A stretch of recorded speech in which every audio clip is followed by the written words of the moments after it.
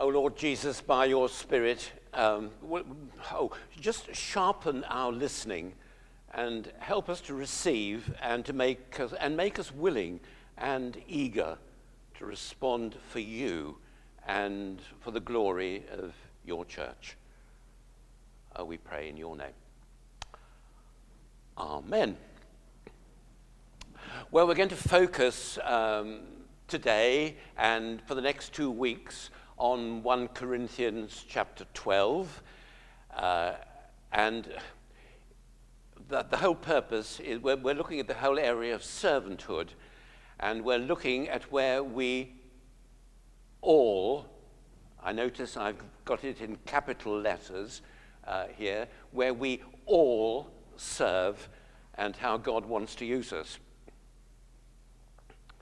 You realize it's going to be about you this morning in quite a number of ways.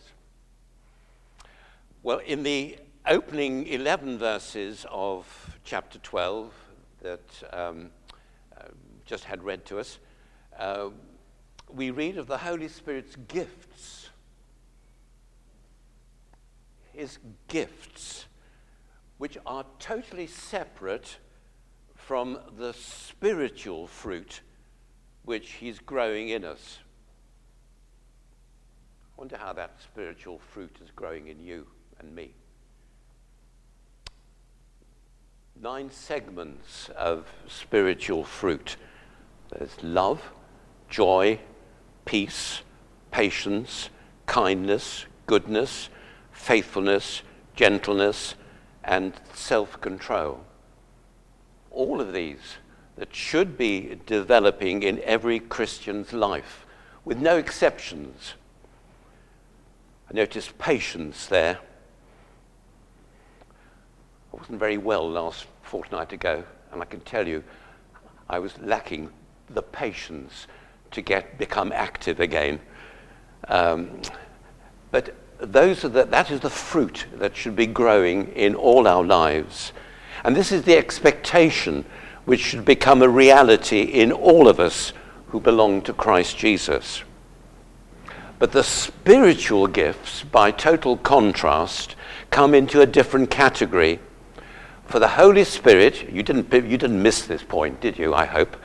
Because the Holy Spirit gives, and he gives different gifts, deciding which gift or gifts each person should have. Paul, in that passage, lists 9 gifts. Do you want me to go through them? No, I'm not going to. You've got them there written out in front of you.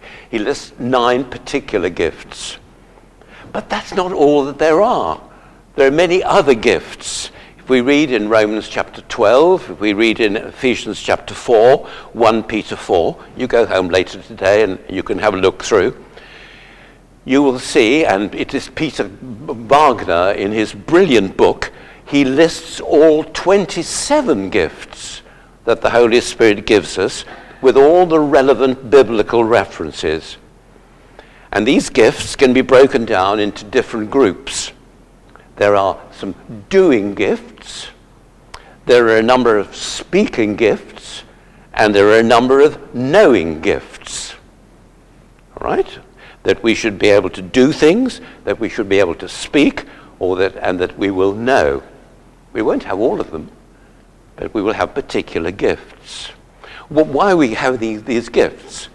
Well, the burning desire of the Holy Spirit is to glorify Jesus. That's what the Holy Spirit wants, that we will glorify Jesus. He wants to see Jesus proclaimed as Lord. And Paul, in this chapter 12, makes it clear that the church of Jesus Christ, not the church in Corinth, but the church here in St. Juan, amongst other churches, the church of Jesus Christ needs to have and exercise the spiritual gifts if it is going to function effectively. The church is the means by which Jesus presents and expresses himself in the world.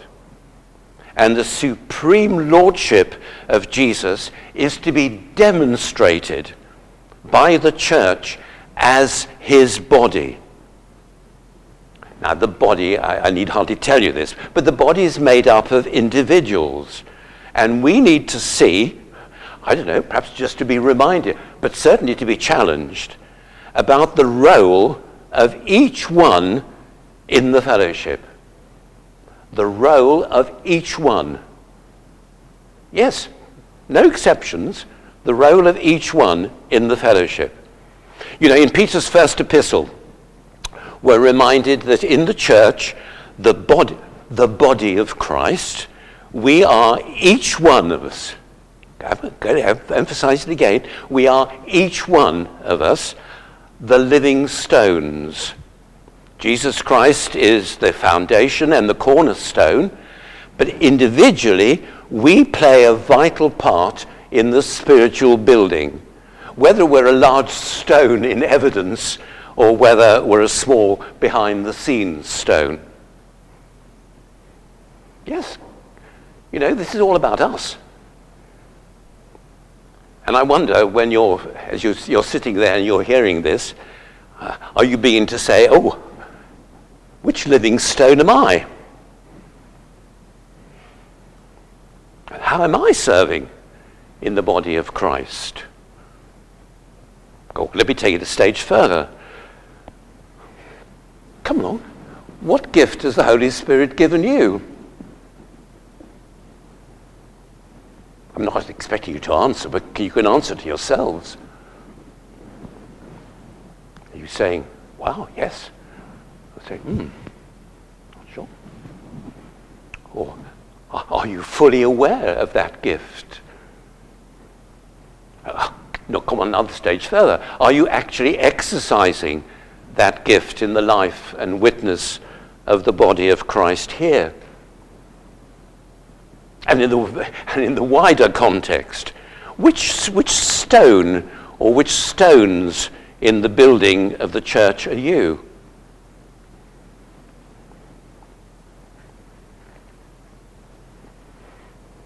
Questions? Answers? I don't know. I don't know the answer to all those, but you ought to know. You know, CPAS, the Church Pastoral Aid Society, has carried out a massive survey about the engagement and the volunteering and the offering in service of individuals in the life of the church, particularly in the aftermath of COVID. And that survey covered a huge number of churches and revealed an enormous reluctance to serve, with a whole host of reasons. Oh, some people said, oh, far too tired and weary. Oh, no way. Oh, there were many who said, oh, we're not prepared to make that sort of commitment. Oh, we've got different priorities now. Oh, old age. Or we're out of the habit. Oh, we're far too busy doing other things. And in fact, 86% of the churches surveyed referred to the struggle that they're going through to get people to engage so that the church can move forward. Wow. You know, as I read that, I thank God for the way things have developed and how they've grown here in the life and the witness of the church. And I don't know where he is now, but I know how, there he is at the back. I know how grateful Ian is to all who serve in one way or another.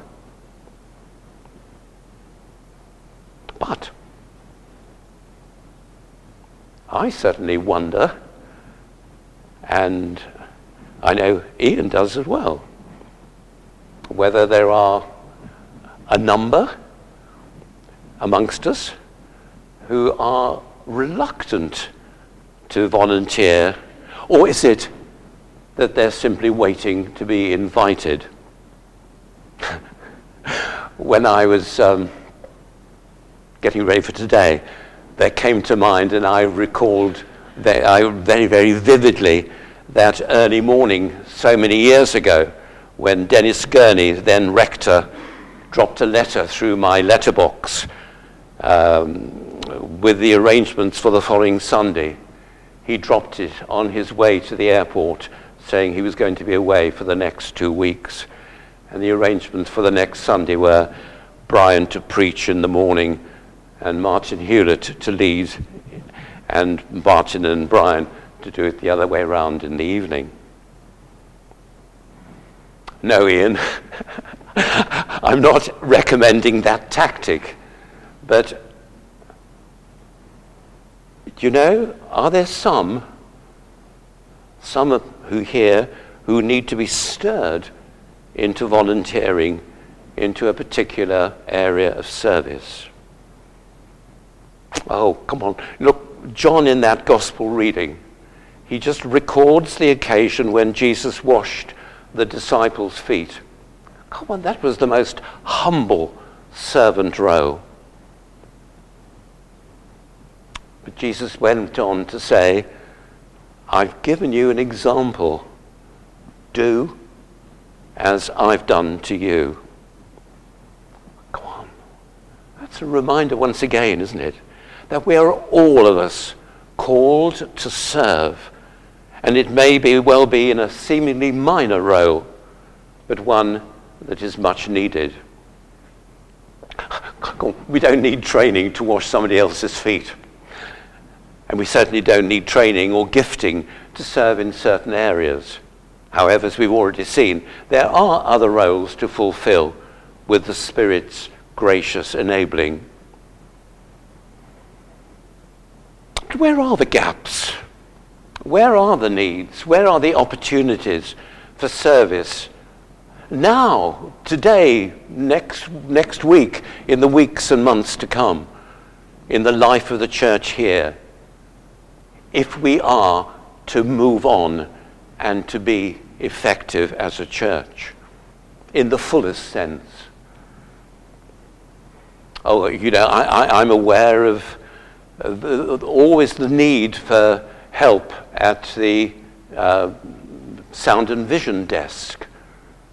Hello, yes, well done you at the moment, but are there others who well ought to be offering that nudge to come along, something that you can give? You know, talking to the early folk this morning at the early service, there could well be other people who could well host or share the hosting of the breakfast after that morning service. What about the rota for tea and coffee here at the 10 o'clock service? I wonder if there are folk who have particular musical gifts. You know, we get something about hiding your light under a bushel. I wonder how many are perhaps hiding their musical gifts and not stepping forward and volunteering to play or to sing or to drum or whatever. What about helping with the children's work? You know, the children's work is growing apace. Are we just relying on those who are doing it already? Is there something we could offer and volunteer, another slot to be filled? I don't know. We have a number of people who offer to read the Bible for our services. Is this something you could be offering to do? What about offering to lead the intercessions? I've got a note here. The situation, come on, we're one church. We're not just the 8:30 church or the 10 o'clock church or the St. George's 11:10 church. We are a church, the church, the body of Christ here in St. Juan. And the situation at St. George's is desperate. Only one person at St. George's that will lead the intercessions. Come on. Be others focus. It shouldn't be dependent on me or Hazel or Ian or those of us who are going there to do so. They should be joining in. Others perhaps should be offering to say that's something I could do. What about leading the actual service at 10 o'clock or at 11:10? When I was struck down and I realized that no way could I do the service at St. George's a fortnight ago at 11:10, decision had to be taken late on the Saturday evening. Who did I turn to? Who could step in? Fortunately, I had a wife very nearby who I could sort of nudge and push her into it. But there we are. Are there others who could offer? Is that a slot, an area where we could move forward? What about the flower rota? You know, there's always a demand there, something you could do. We've got a lovely lot of folk who do the welcome team. Do you think you're a welcomer and that's something you could do with a glorious smile on your face and a welcome to people? Oh, there are other areas that need to be filled. You know, you might be well aware of areas you think, oh, would that so-and-so were happening? What about you? Is this something the Lord is calling you to do? You see, we're all called. And then let me reassure to everyone that there's always help available and encouragement and initial training if that's going to be needed. But we are all of us called to serve. And we're called to work together as a team. You know, if each one is playing his or her part, whether it's manifesting their distinctive spiritual gifts or serving in the many other areas of church life, we're something like a symphony orchestra. Each one is playing, as it were, a different instrument. And we're combining in perfect harmony to tell a story. We're there to make Jesus known. And we will never be fully effective as an orchestra. We'll never be fully effective as a church until each and every one fulfills their specific role.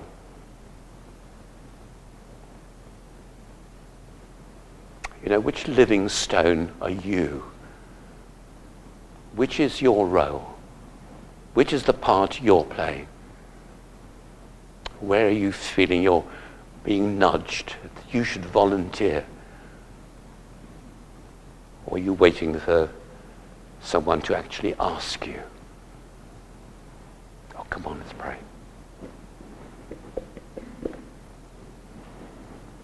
Oh, Holy Spirit of the living God,